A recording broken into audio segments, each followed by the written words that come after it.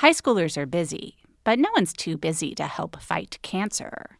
The Leukemia and Lymphoma Society is looking for their next Student Visionaries of the Year. Could that be your child?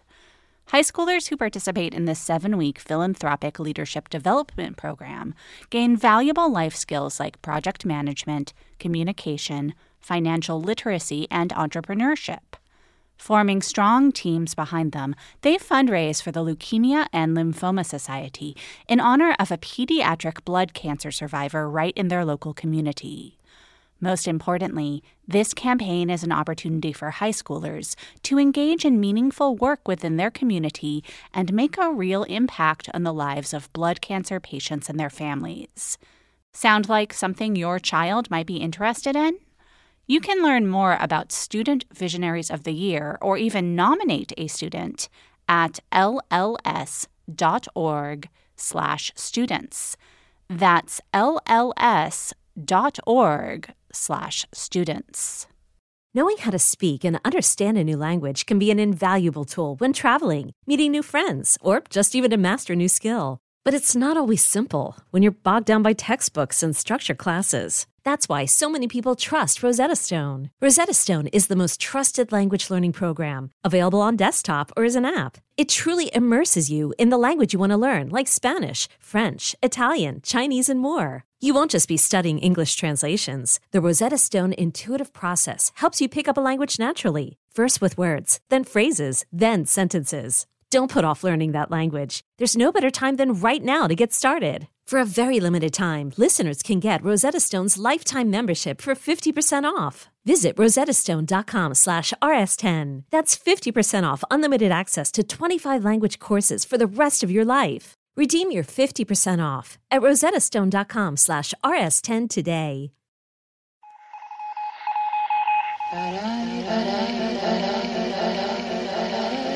You must remember, a kiss is just a kiss, a sigh is just a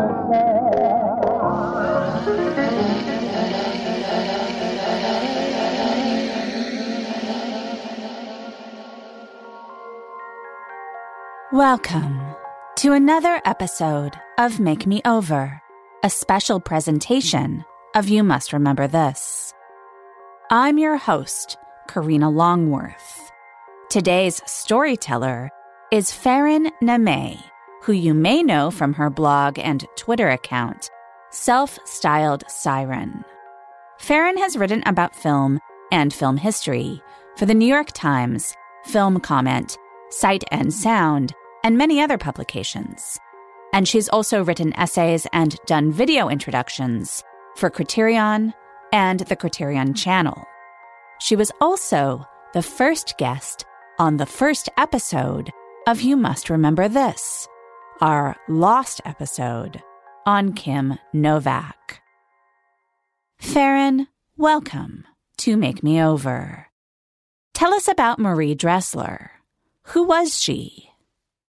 Well, Marie Dressler was an old-time vaudeville star who had been around for many years, and she had already had a hit movie called Tilly's Punctured Romance. But Marie Dressler always had a very up-and-down kind of career. So when she hit the big time in Anna Christie, it was kind of a surprise to everyone. But she was very much the right actress for the right moment in history. It was the depths of the Depression, 1930, 31, 32. Those were some of the worst years that anybody could remember. And Marie Dressler, as a woman who not only had known hard times, but looked like she had known hard times, was somebody that audiences really took to their heart. And how did Marie Dressler come into your life? The first time I saw Marie Dressler, it must have been Dinner at 8, the 1933 movie that she made for George Cukor, which I think is her best-known movie to this day. She cracked me up, and she was so unique, and her presence was so delightful that I started seeking out her other movies. In addition to not being beautiful or glamorous, Marie Dressler also kind of specialized in playing people who were down and out. For the most part, she would play alcoholics. She would play people who were out of work. In Anna Christie, she's playing a broken-down old prostitute, and she's meant to sort of symbolize the fate that might await Greta Garbo if she continues on her current path. And so I think that's still not something that you see very often in current movies. Join us, won't you, as Farron Neme tells us the story of Marie Dressler. Give me a whiskey, ginger ale on the side. And don't be stingy, baby.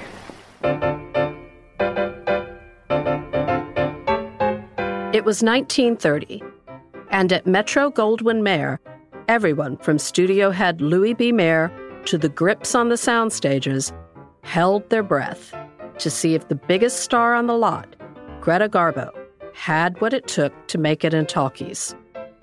The movie was Anna Christie, adapted from Eugene O'Neill's Broadway success by pioneering woman screenwriter Frances Marion. And in the end, Anna Christie was a hit. But what few anticipated, except perhaps Frances Marion herself, was that the movie would also launch one of the most unusual and beloved movie stars of the studio era.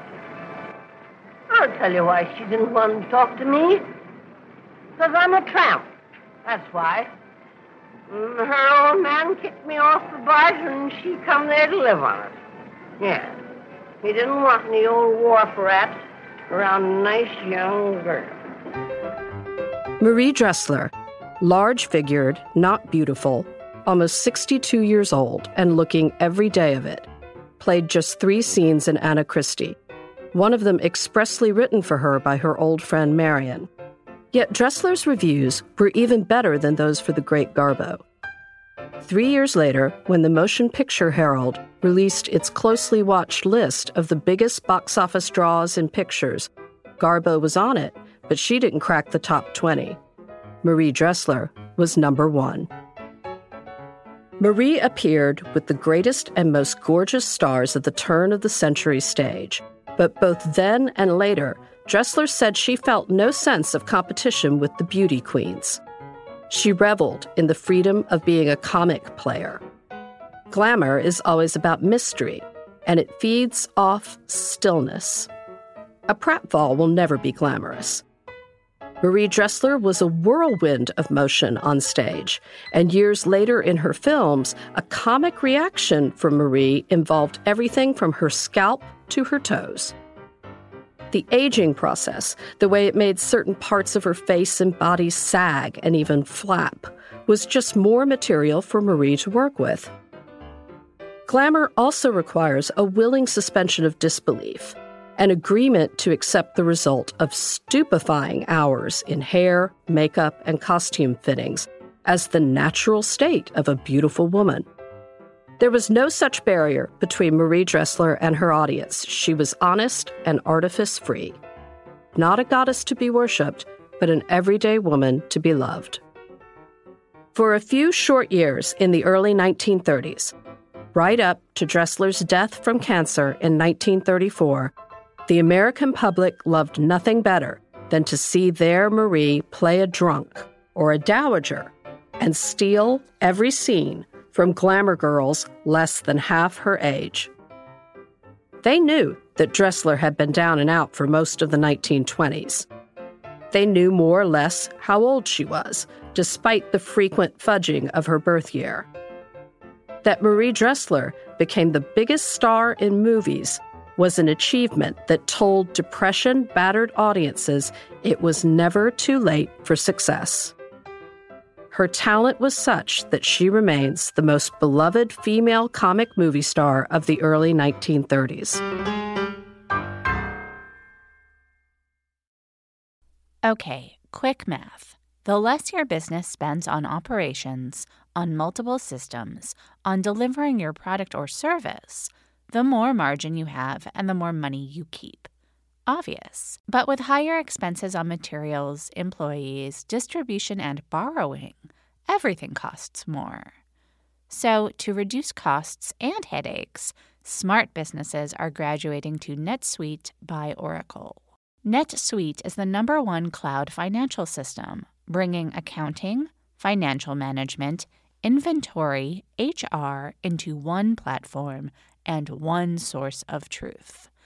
With NetSuite, you reduce IT costs because NetSuite lives in the cloud with no hardware required, accessed from anywhere. You cut the cost of maintaining multiple systems because you've got one unified business management suite. And you're improving efficiency by bringing all your major business processes into one platform, slashing manual tasks and errors. Over 37,000 companies have already made the move. So do the math. See how you'll profit with NetSuite. Backed by popular demand, NetSuite has extended its one-of-a-kind flexible financing program for a few more weeks. Head to netsuite.com/remember. netsuite.com/remember. netsuite.com/remember. Be kind to your mind with guided meditations from the Meditation for Women podcast. Your mental health benefits from sleeping better, releasing anxiety, and gaining clarity, all of which are benefits of meditation. And since this is Mental Health Awareness Month, give yourself the gift of meditations. All you have to do is press play and close your eyes. Listen to Meditation for Women on the free Odyssey app or wherever you get your podcasts. Marie Dressler was born Lila Maria Kober in Cobourg, Ontario in 1868. Her father, Alexander, was a self-styled professor of music, a former officer in the German army who had emigrated to Canada under murky circumstances. He made a living in part by giving piano lessons to the local children, but he was such a hot-headed tyrant that eventually his pupils would go elsewhere for lessons. The family, consisting of Lila, her mother Anna, and her older sister Benita, would move again and again as their patriarch sought out new places to start over. Marie loved her small, delicate, and long-suffering mother Anna. As for her father, Dressler later wrote, "I never liked him, and I shan't pretend that I did." Young Lila Maria was a tomboy, a tall, heavy-set girl from an early age. She claimed the huge laugh she got for an accidental tumble during a church performance was what sparked her lifelong love of a good pratfall. Her sister, aptly named Benita, was beautiful. Marie was not. But, she said, "I soon learned to be just as happy when folks said, 'Isn't she funny?' as if they had awed and owed and exclaimed, 'Isn't she beautiful?'" Biographer Betty Lee wrote that one night, as 14-year-old Lila was washing dishes to the tune of her father's shouts, she dried her hands and told him she did not intend to be a slave to any man as her mother had been to him. Shortly afterward, she answered an ad for a cheap touring theatrical company in Nevada and was hired. At this time, Lila Maria Kober further distinguished herself from her father by changing her name to Marie Dressler, adopting the surname of one of her aunts. Thus began the slow but steady climb of Marie Dressler from ramshackle touring stock company to Broadway. She spent years in such troupes in the days before movies, when they were, along with the circus, the main source of entertainment in small towns and mid-sized cities across the vast expanse of America. Marie paid her dues in the chorus, and her strong singing voice helped her graduate to larger roles in operettas like The Mikado. It took a decade to climb up. Dressler's Broadway debut finally came in 1892, when she was 23, but it wasn't until 4 years later that the 1896 musical comedy Lady Slavey made her a star. The show ran for 2 years, a superbly long run in those days. By that time, it had become clear that Marie Dressler was a born comedian. By early adulthood, she was 5'7" and 200 pounds, which would remain her dimensions for most of her life. Thus, Dressler was tall and strong enough to haul a male co-star around the set. She would tumble, fall, and knock into things like a male actor would. Several of Dressler's comic songs became hits, selling thousands of sheet music copies and later recordings. One example, the English music hall ditty, I'm a Respectable Working Girl, was recorded in 1910. I once resolved to be a self-supporting suffragette. I vowed, despite my family, my own living I would get. So I started as a manicure, but all the men got gay.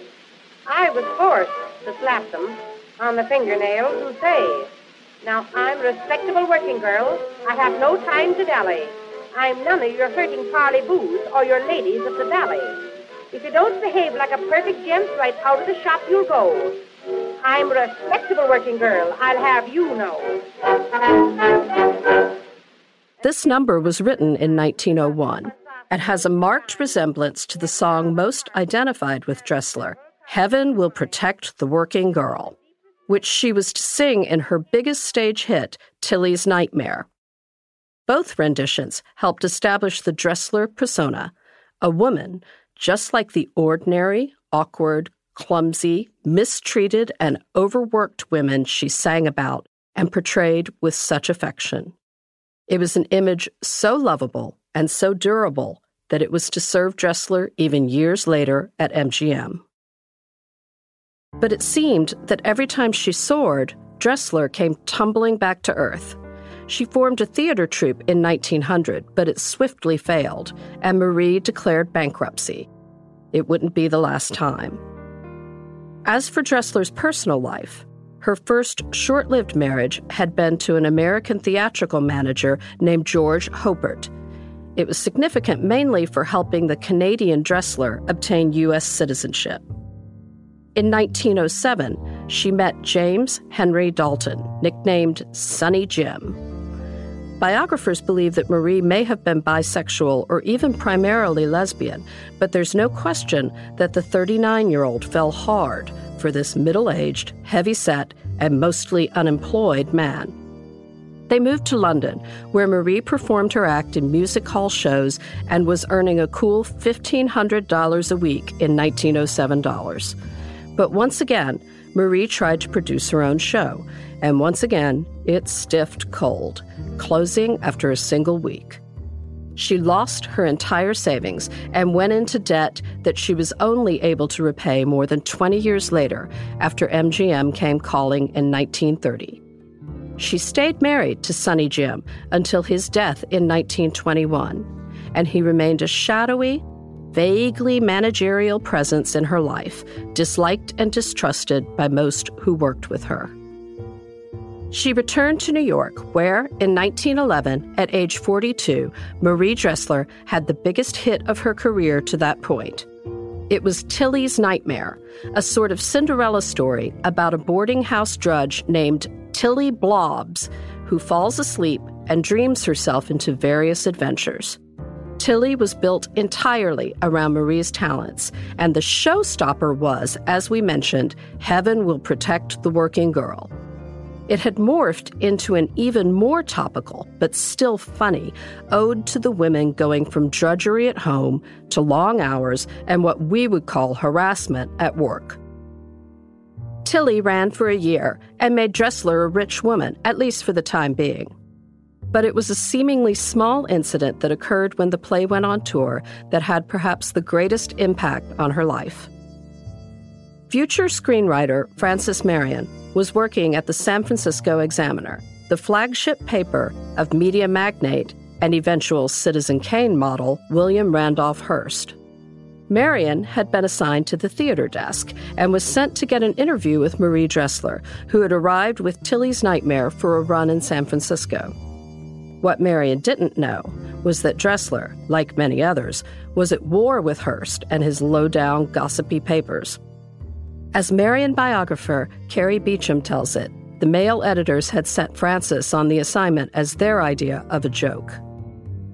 And sure enough, when Marion gave the name of her paper, a furious Dressler stormed out of the press conference.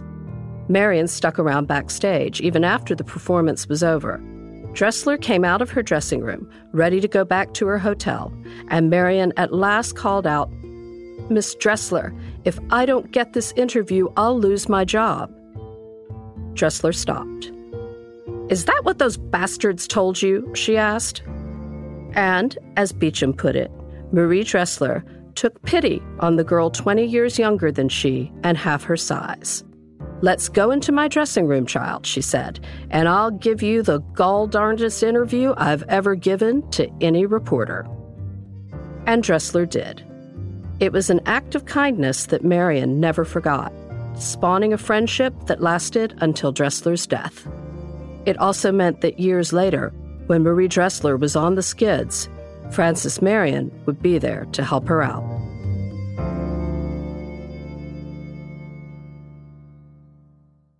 This episode is brought to you by Mubi, the curated streaming service dedicated to elevating great cinema from around the globe.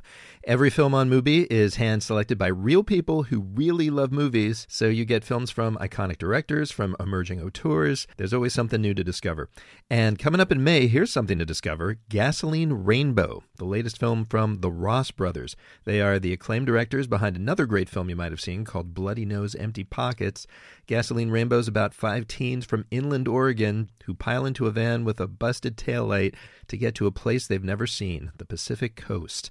New York Magazine called it, quote, an ecstatic road trip movie, and that just about sums it up.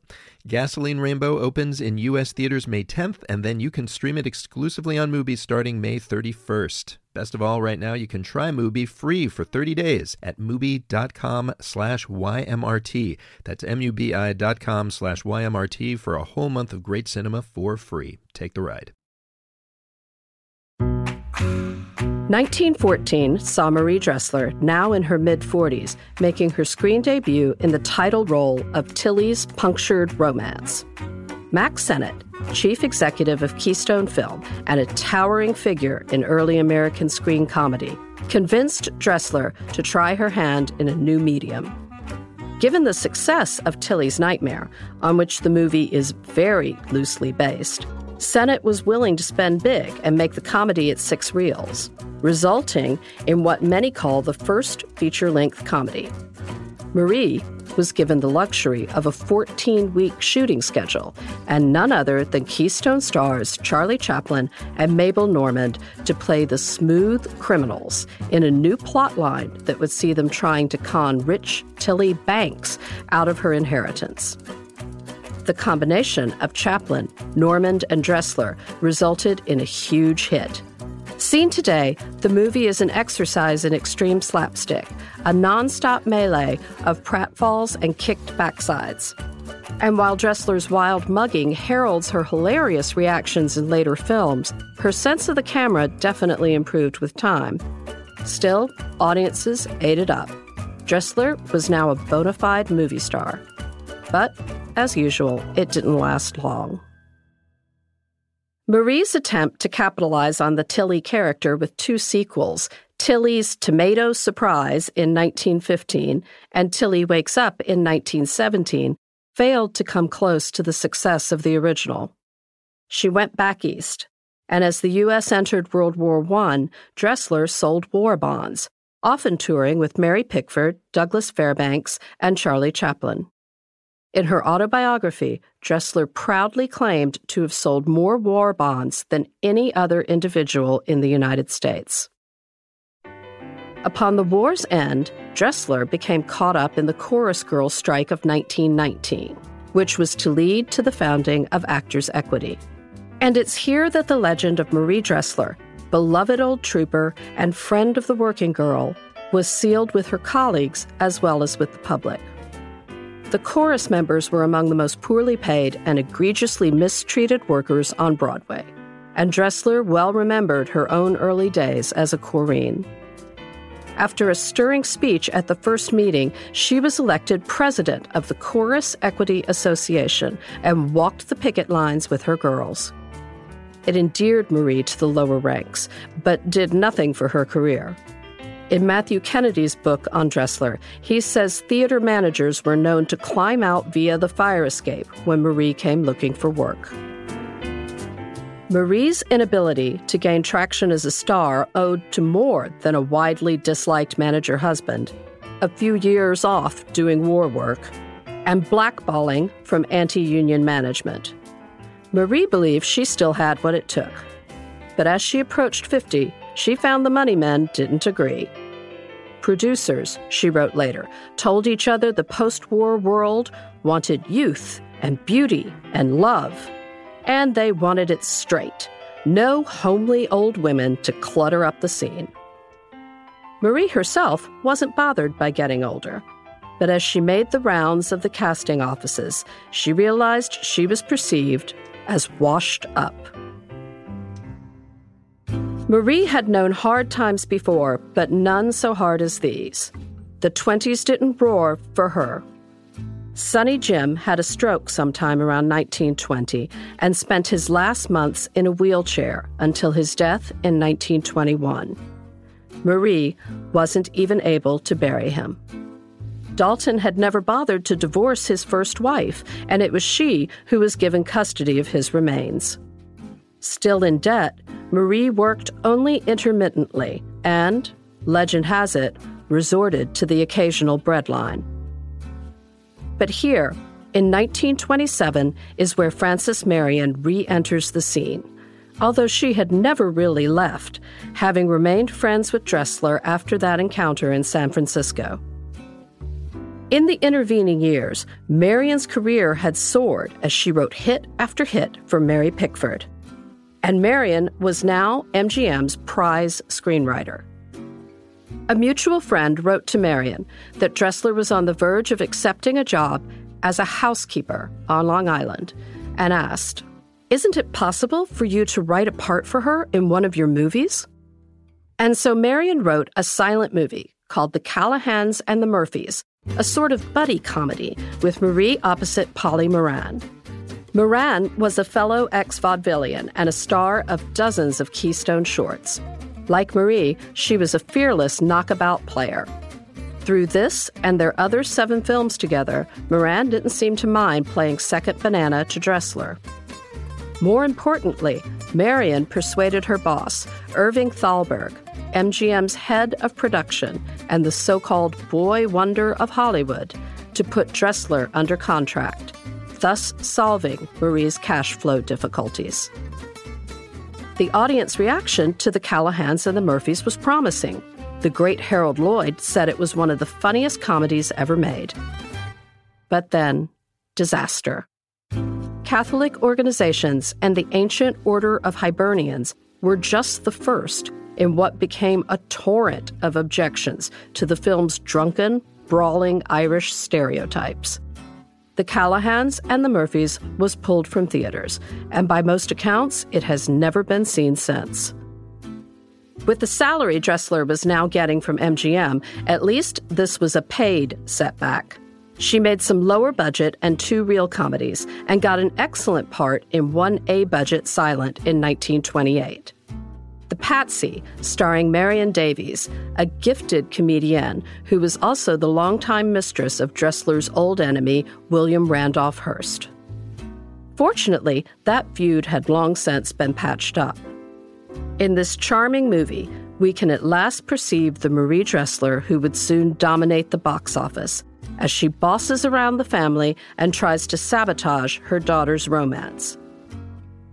By now, Hollywood was transitioning pell-mell to talkies, which naturally posed no problem to theater veteran Dressler.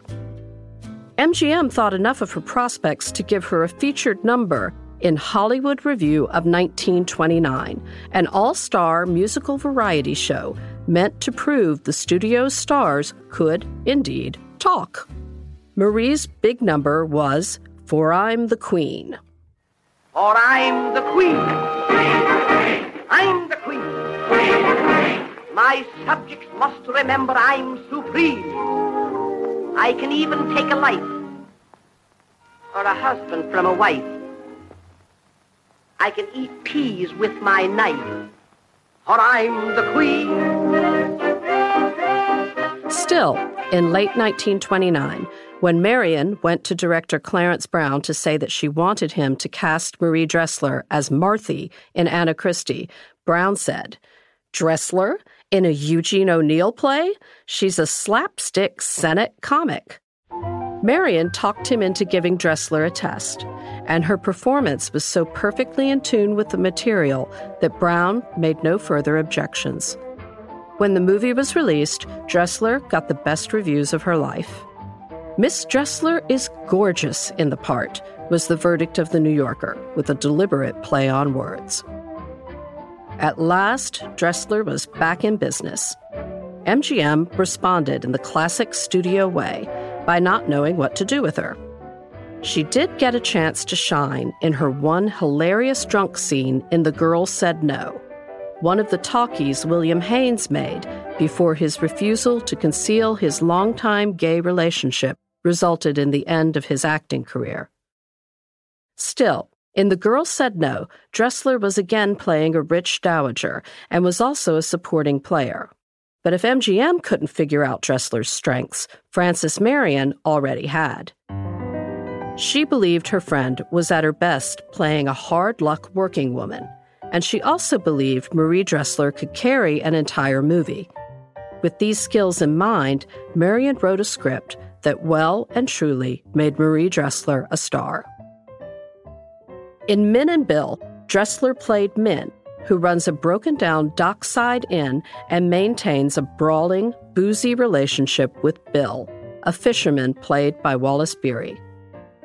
In a casting move that was unusual then and virtually unheard of now, Beery was 15 years younger than Dressler.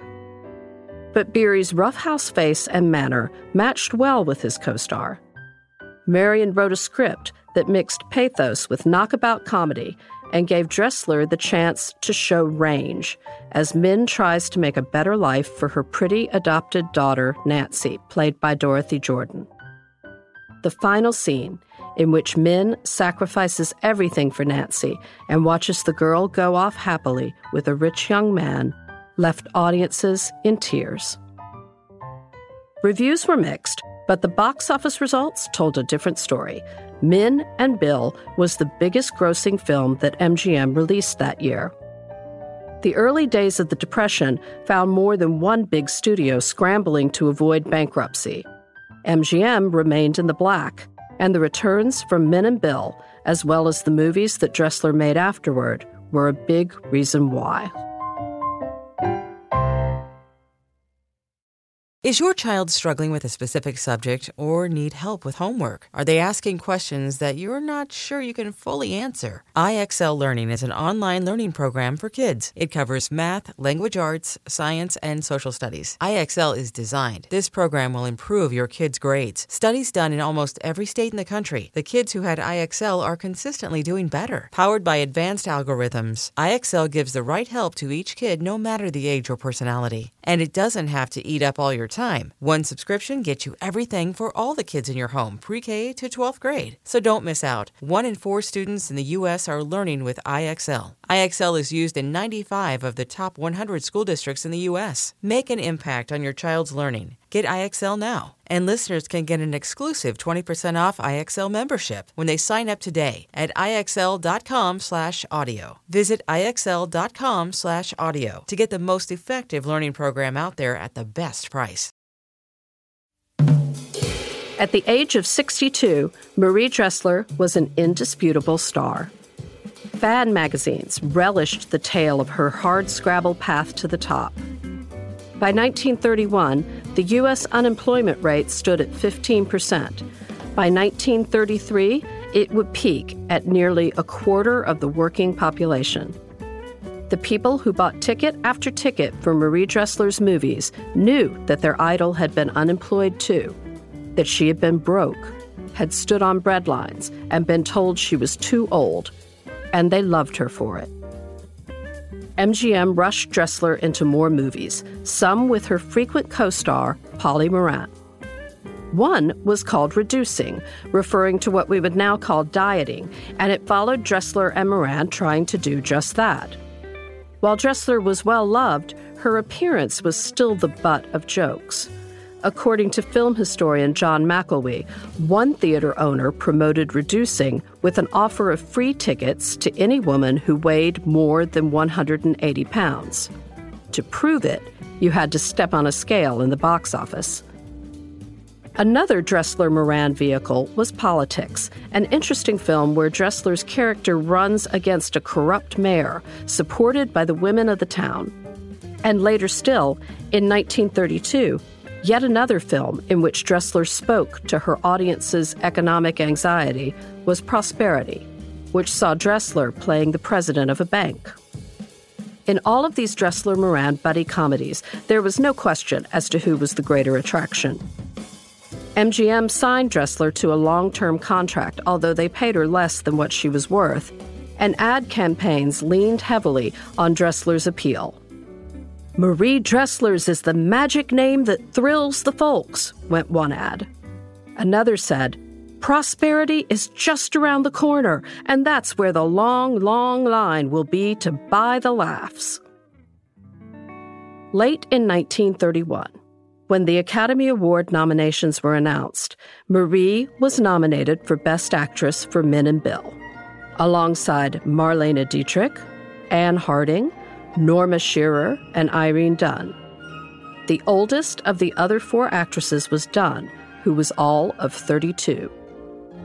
The night of the ceremony, Norma Shearer, who had also won the previous year for The Divorcee, read a prepared speech describing what happened when Miss Dressler was called to the set. "The door will open, and down the long corridor of the dressing room building will come the thump, thump, thumping footsteps of that grand old fire horse, Marie Dressler." At that point, the cheers were already beginning. Even the waiters in the back of the ballroom were waving their napkins over their heads. By the end, Shearer was close to tears as she described Dressler as someone who is not only a great artist, but someone we all dearly love, and called her name as the winner. Dressler sat still for a moment in shock. "Like an old Model T Ford," she later told a reporter, "I had to be cranked up." There was also the fact that 10-year-old Jackie Cooper, who was nominated for Best Actor, had long since fallen asleep in Marie's lap. She gently shifted Cooper over to his mother and walked up to accept the award. Dressler said that when she arrived at the podium and looked back at her table, she saw Frances Marion, smiling a triumphant "I told you so" smile.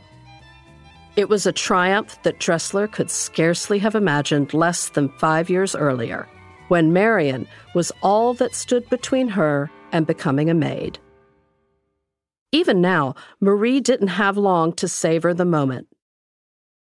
The next morning, as she was reading the paper, Marie saw a brief item about the suicide of an actress named Jane, one of Dressler's long-ago pals from the chorus line.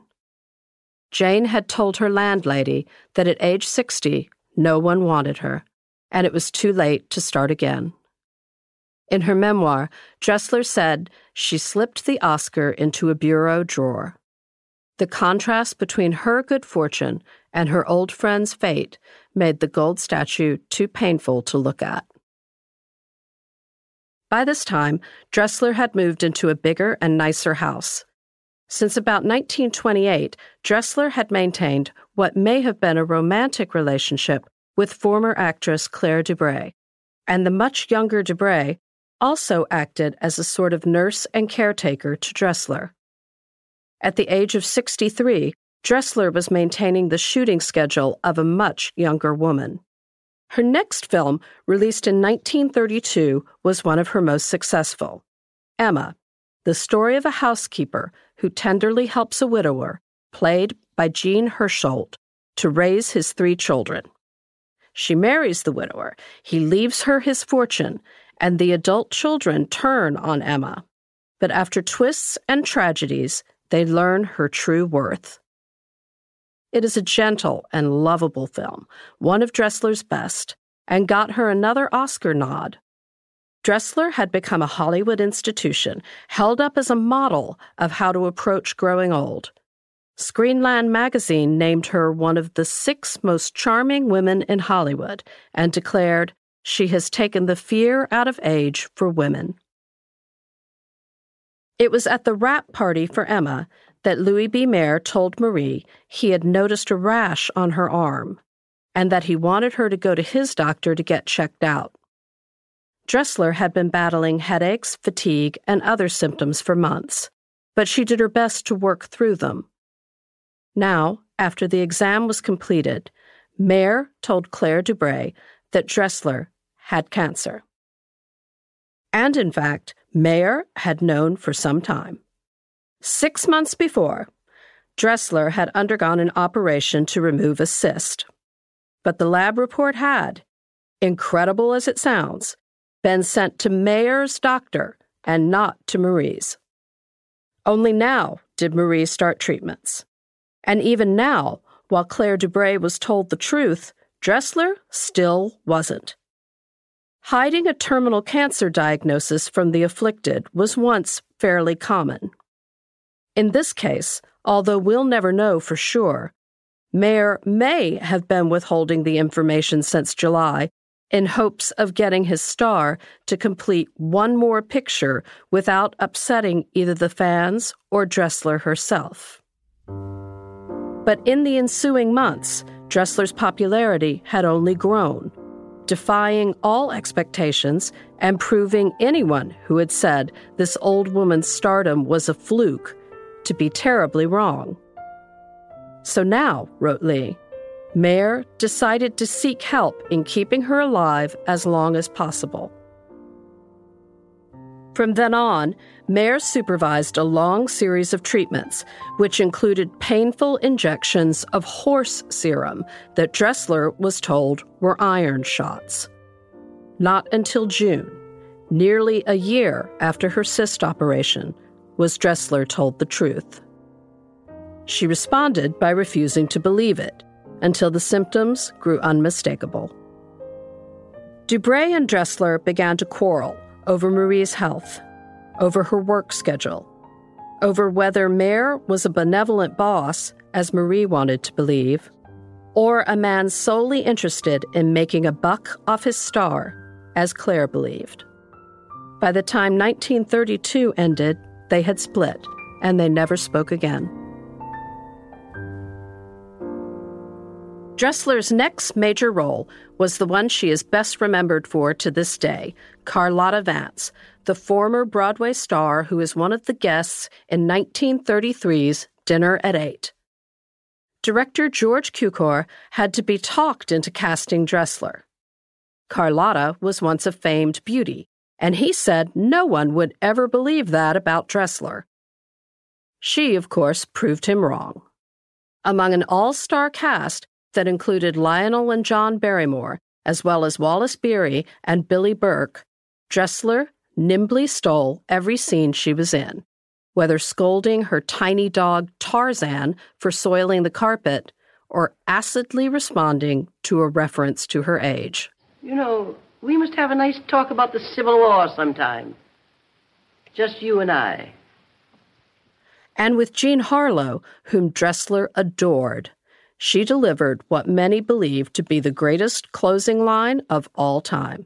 I was reading a book the other day. Reading a book? Yes, it's all about civilization or something. A nutty kind of a book. Do you know that the guy says that machinery is going to take the place of every profession? Oh, my dear. That's something you need never worry about. Dressler made yet another big hit, Tugboat Annie, directed by Mervyn LeRoy, again with Wallace Beery, and again playing a tough waterfront souse. This time, Dressler runs a tugboat and is married to Beery, and they have a son. Mayer ordered that Dressler work no more than 3 hours a day. Dressler, now considered a font of wisdom by her millions of fans, told the papers that Tugboat Annie had been a pleasure. I love any role which shows that if you aren't afraid of life, life can't hurt you, she said. She made one more film, Christopher Bean. Once again, Marie Dressler's name shone at the box office, but the movie hasn't been seen publicly in decades due to rights conflicts.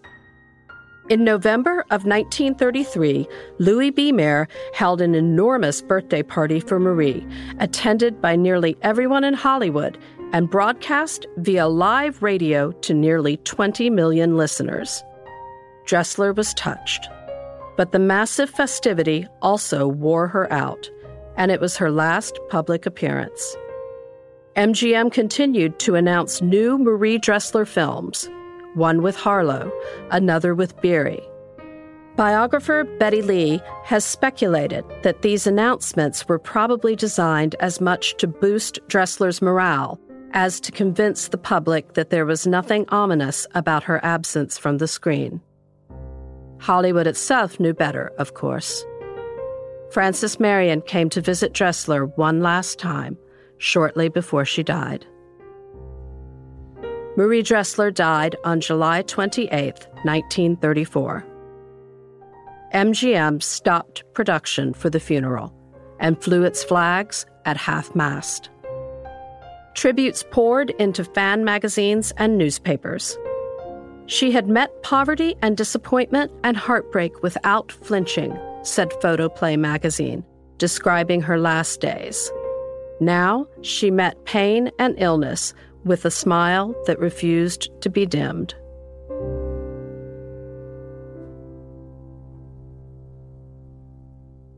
Marie Dressler was the most successful example of a type that has virtually disappeared from modern screens: the vivid, humorous, canny old woman.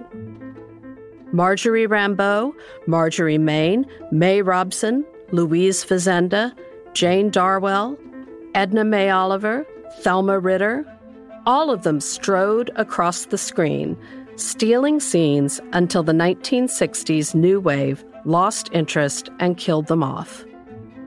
Nowadays, older actresses like Helen Mirren and Meryl Streep have thriving careers and play leading roles, but they are still expected to project a certain level of beauty and glamour. Perhaps the one who comes closest to an old-school grande dame is Kathy Bates, but she has never been a star on the level of Marie Dressler, who sold millions of tickets on her name alone. Today, there is even a Marie Dressler Museum in her birthplace of Cobourg, Ontario, dedicated to celebrating her life and career. Her stardom, says Matthew Kennedy, is one of the great anomalies in Hollywood history, a kind of adoration that isn't supposed to happen to an older, homely woman. But that doesn't mean we should give up hope that lightning will strike again. Marie Dressler certainly never did.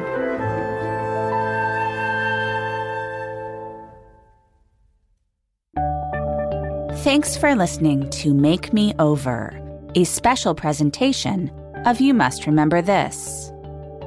This episode was written and performed by Farron Nemeh.